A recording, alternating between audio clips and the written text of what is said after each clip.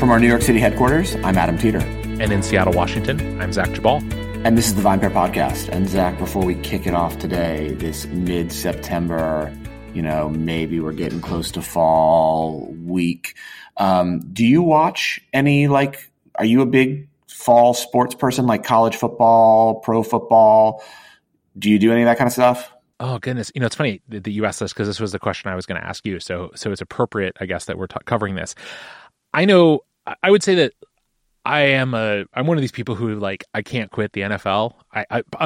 My better angels want me to, stop watching football for a variety of reasons. I think it's, there's things I don't like about the sport, in terms of the toll it takes on the people who play it. The NFL as an organization is, I think, pretty reprehensible.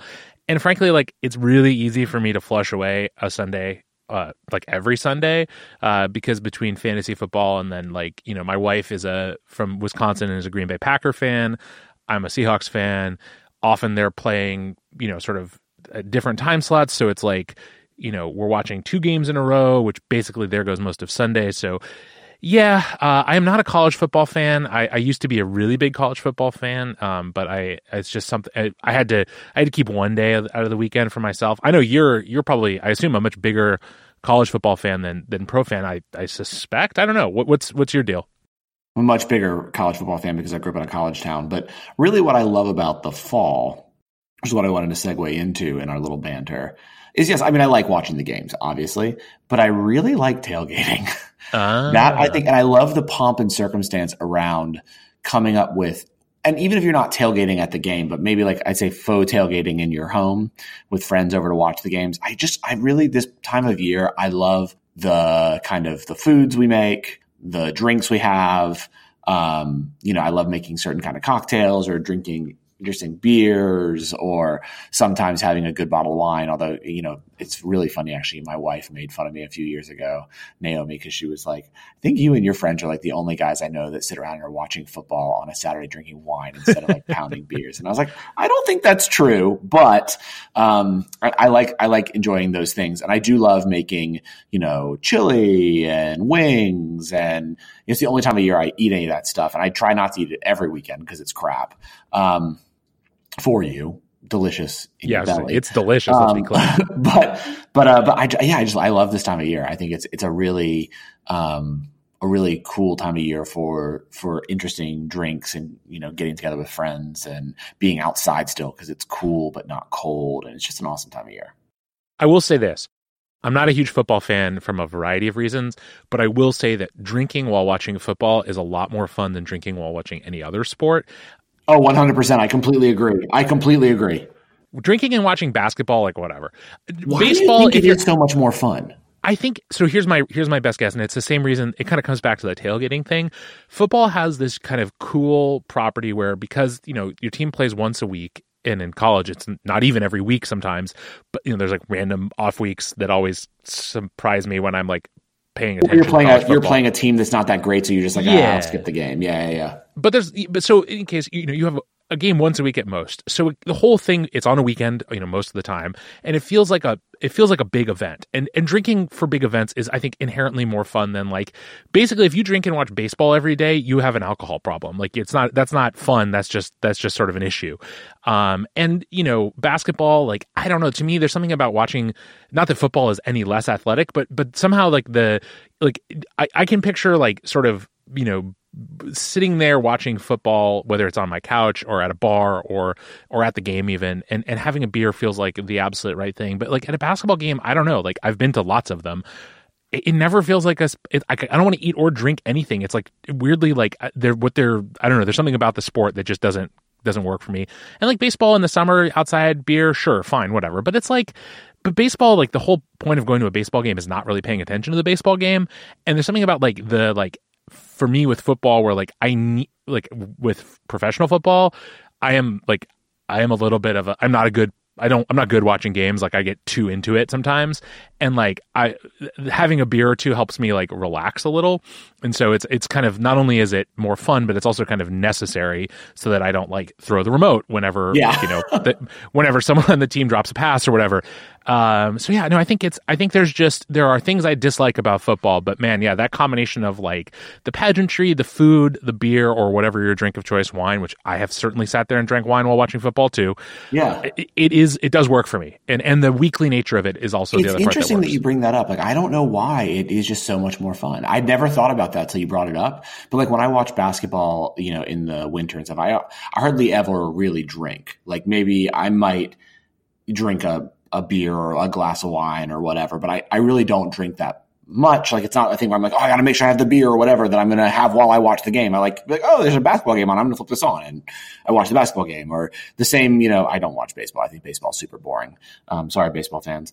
Or like when I'm watching tennis or something like that, I don't think of it as like it's also a drinking occasion. But when it comes to football, you're totally right. I'm like, okay, so I want to make sure that I brought these really good beers home and I'm having friends over and we're all going to drink these beers, or that I got the good wine I wanted to drink while I'm watching the game, and I made sure that there's this food that I'm going to have. And it really is, it's an event, and it makes it more fun because I think we're getting it's also the adrenaline of watching the game. I just think that there's more opportunities in football for those breakout plays.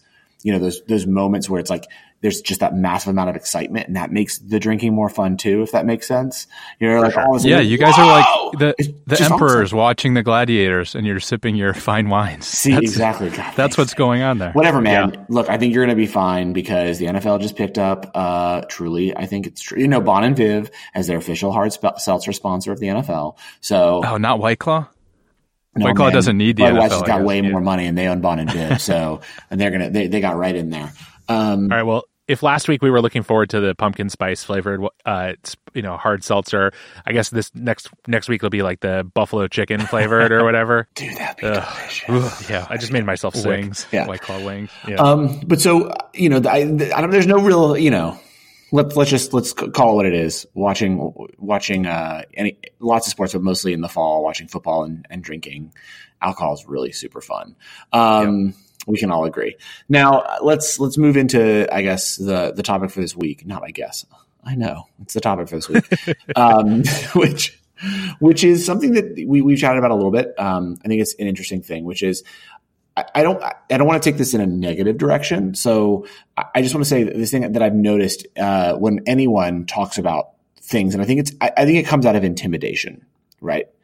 But I think it's a fear that a lot of people have of talking about what they like, and instead a safety mechanism of only discussing what they don't like. And I found this a lot in the world of beverage, that we're much more willing to tell people something we didn't like than we're willing to take a stand for something we do like. Do you find that? Is that just me? Am I taking crazy pills? I'm talking about that a little bit in the office, and people feel like they've had that similar opinion. But I'm curious, Zach, is that something that you've encountered as well? That's a really interesting question. I think there is some element of that I see, which is criticizing something is safer in a certain way, because you can sort of, it's easier to fall back on, I didn't like this, or I don't like this, or I think this is, bad.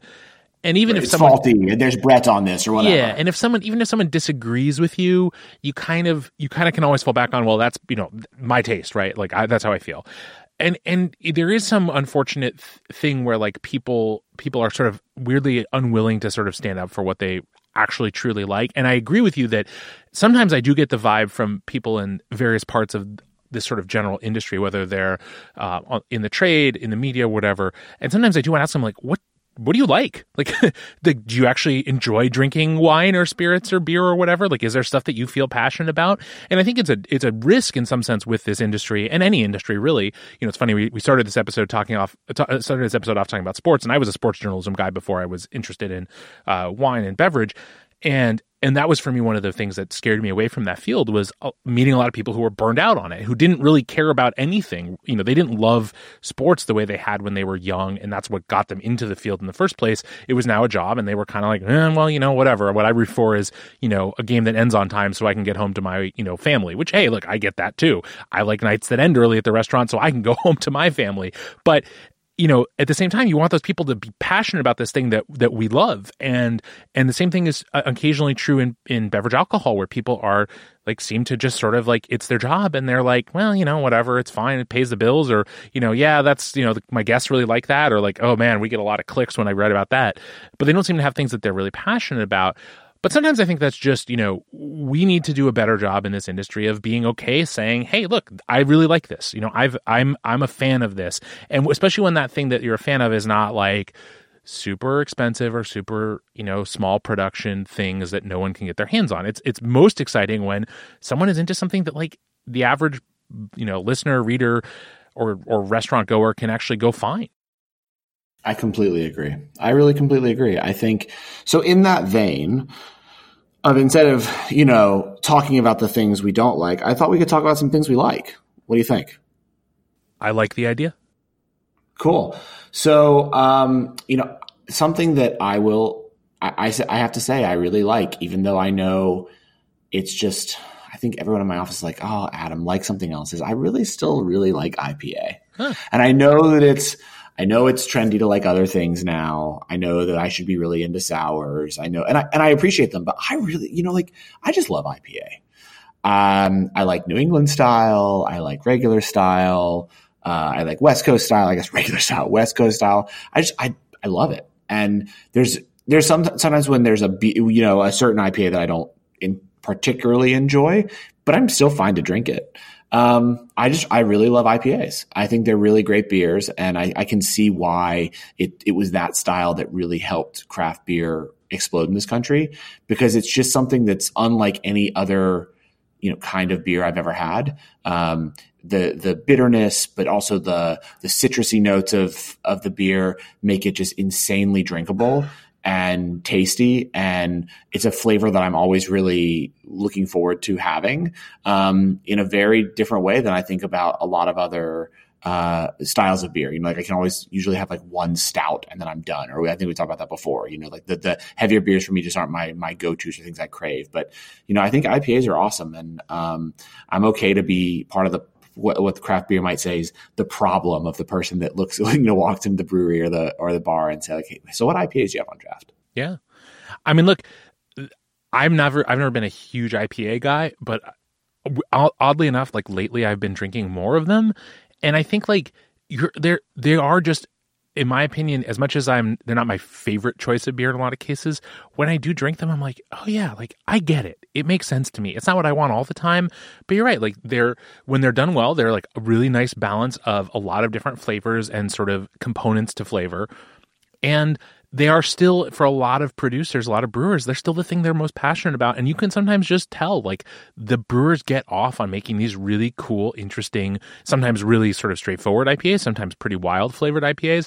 And like, I'm always a fan of something where the person making it is passionate about it. And sometimes you get the sense that other beer styles, they might be making because they have to. And sometimes that's IPAs for some brewers, for sure. But a lot of them do still really love that, whether it's the slightly more control they have, or the fact that they get to have, kind of just more influence on the flavor through what hops they add and how they add them and what other flavors they might use. But yeah, I'm not going to argue with you. And there's a million great IPAs out there. And are IPAs at the point in their life cycle where the bad ones have kind of fallen off by now, and so like the ones that have stuck around are actually good? Yes. See? God, Nick, you're such a sage, man. Like I really appreciate you coming in with that. Yes. Really, that's a really hot take that I really appreciate. It's a really good tip, because you're right. Because IPA is so popular, that's probably another reason I do love them so much. There's so much out there that it needs to be really good to stick around. Yeah.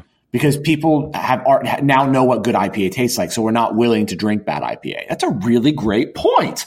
Uh-oh, Nick's gunning for my job. Seriously, next week we're recording without you. Well, I was going to say something I liked, but now I don't like this entire podcast, and I'm not going to upload it. What about you? So a thing that I really love, and God, this is. Well, I don't know. I don't want to know what Adam's going to say about this, but I just had one the other day, and I was reminded of how much I do still like this cocktail. And it was like the IPA maybe was for you. This was a sort of a formative drink for me. I really like mojitos. I gotta say, I actually have enjoyed them in my time. Like, they're the kind of thing that, like anything else, a poorly made one sucks. But basically, you combine mint, lime, and rum, which are three things I really, really like. A little bit of sugar, maybe a little soda water. And man, like, finishing up summer, like, fuck, it's such a delicious drink. It's just, it is not, no one's going to go out there and, beat the drum for the mojito except me, I guess, apparently. And it's a drink that, bartenders are sick of and a lot of people sort of roll their eyes at, and that's fine. But man, when you get it made well with like actually good mint, not like shit that's been collecting in the refrigerator for a week and it's like half brown, and when it's properly balanced, God, it is such a good drink. And every time I have it, I am reminded like, yeah, there's a reason why this was the first drink for me where I was like, oh, wow, cocktails are a thing. Like, it was the first thing I think I ordered on any kind of regular basis that wasn't like Spirit and Mixer. And it's granted not like a whole lot elevated beyond Spirit and Mixer in some ways, but it definitely was like a transformative cocktail for me, and also is still fucking delicious. Yeah, it's a pretty tasty cocktail. Like there's just things. I mean, I think I'd put in that world of cocktails, the caipirinhas and sort of like the sweeter drinks that now we think of as like a mint julep, kind of another one I love. But those are tasty beverages. For sure. And I'm good with them. Soda water, sugar, and a little alcohol sounds a lot like a White Claw. Exactly. I'm sure there's a mint one out there. God, who is sponsoring this podcast, Nick? What's going on here? I got that claw money. It's, ain't no laws. If I will say, so another thing I love, and this is for this time of year, I think, I love Merlot. Oh, I was going to say Merlot. Adam, you and I really are kindred spirits in so many ways. Merlot is just a good, except for, I don't pick fights on Twitter, but that was last week's episode. Anyways, so. You just pick fights on this podcast. That's fine. Just with you. It's fun. So, it's our dynamic. It works. Yeah. I think Merlot's a great wine. I think it's a really amazing wine to get people into red. I think it's soft. It's often beautifully balanced. There's really nice acidity. There's beautiful fruit. It's basically when people tell me they want like a delicious, easy drinking red, I'm always like, yeah, you should be drinking Merlot. Mm-hmm. When Merlot's done well, it's just such a great wine. And I think that thanks to some movies, basically Sideways, for still ruining its reputation, it doesn't get the respect it deserved. And it'll, because of that, some other wines have taken its place, mostly Malbec, as sort of like the wine that people think of when they think of like a really accessible red. But I think Merlot is more accessible and way more interesting. Yeah. So I think that it's a wine that people should really get back into, and, you should own loving it, and don't worry if other people criticize you. For sure. I will say two more things about Merlot. So one is, I think Merlot as a single variety wine is great. I think Merlot as the dominant component in a blend with, say, Cabernet Franc or Cabernet Sauvignon or both, that's where, to me, the grape really, really shines, where you get all of that sort of beautiful plushness and juiciness from Merlot and a little bit of structure from the Cabernet grape or grapes, whichever the winemaker might use. And then you start to really see kind of this really beautifully balanced wine that still can be really drinkable, but has a little more sort of definition to it. I will also say that, this kind of maybe comes back to what both of us said, IPAs, and I think, mojitos and Merlot certainly fit into this. I think maybe what we're kind of pushing back against here in this podcast in some way is this idea that like there's something wrong with things that are just tasty. Like they're delicious, they're maybe easy drinking in some sense, but like when did that become a bad thing? Like exactly. I don't know that, like, I like to be challenged by my drinks sometimes, for sure. Like but this is also what I do for a living, and sometimes easy drinking isn't as interesting as other stuff. But man, every time I come back to one of these sort of easy drinking beverages, I'm always reminded like, oh yeah, like sometimes it's nice to not be challenged by my drink. Sometimes in the same way that, like no one ever really is like, what sucks? Macaroni and cheese. Like, yeah, is it the most exciting food? No, but like when it's good, it's so fucking good. And the same thing with these things. Like they are, I guess, the comfort food of drink in some way. And maybe that's really kind of what we're talking about here. Exactly. We shouldn't be afraid of the comfort food of drink. What else you got, Zach? So, it's kind of in that vein with the comfort food side. I know, and sticking with wine, the other thing that I've been sort of finding myself drifting back into is like I had been out on Pinot Gris or Pinot Grigio as a grape, and then I started drinking a little bit more of it because, frankly, like we had a couple of servers that I work with who were like, I don't understand this grape. Like, can we do a class on it? Can we talk about it? And I opened up about 6 or 7 of them and was tasting through them. And I was like, I have kind of this. It's always the grape that I wrote off, and I get why in some ways. Like, there's some crap Pinot Grigio out there that kind of doesn't taste like anything except sort of like alcohol. It's actually kind of White Claw-esque, frankly, Nick. You should be into Pinot Grigio. But don't insult Nick. See, we said we weren't going to do this. I know. I'm sorry. It's old habits die hard. But I think it's one of those varieties where, like, not only is there incredible wine made from it in some sort of, exclusive places, but even a lot of the, like, general level, just kind of like glass pour, slightly maybe, like inexpensive bottle, but not like super inexpensive bottle. There's something it does. It's like, it has a nice kind of refreshing quality. It's got a little bit of texture. And, like, I just feel like I'd sort of reflexively been bashing Pinot Grigio and Pinot Gris by extension. And I've kind of come around. It's not my favorite, but I do think, like, it has a much bigger place in the world of wine than I had given it credit for. And so I guess this is maybe more of an apology than an absolute testimonial, but Pinot Grigio lovers out there, I see you, I hear you. And in some sense, I am with you. I like that. That was good. That was nice. We're trying, folks. We're trying to be nice here. No, I think it's good. I mean, I think that's definitely. I mean, for me, I said the third and final thing that I've been, that I do really enjoy is I still like my expensive whiskey with ice. That's how I like to drink it. I know it's probably not okay.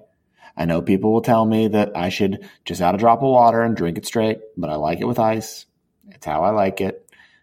Tough, and I think that's the bottom line is, we've always wanted, the whole mission of everything with VinePair is it's about the consumer and it's about how you enjoy to drink things. And, at the end of the day, I really don't believe there is a right or wrong way to do something, right? Like in terms of drinks, if you want to put your wine in a blender and hyper decant it, I think that I would never do that to my wine. But if that's what you want to do, I don't know if anyone else is watching Succession, but that happened in Succession a few weeks ago. I don't watch TV, Adam. It's a great episode. If you want to hyper decant, as they say, feel free. I mean, I've tried it and I don't enjoy how the wine tastes, but you may, and that's fine.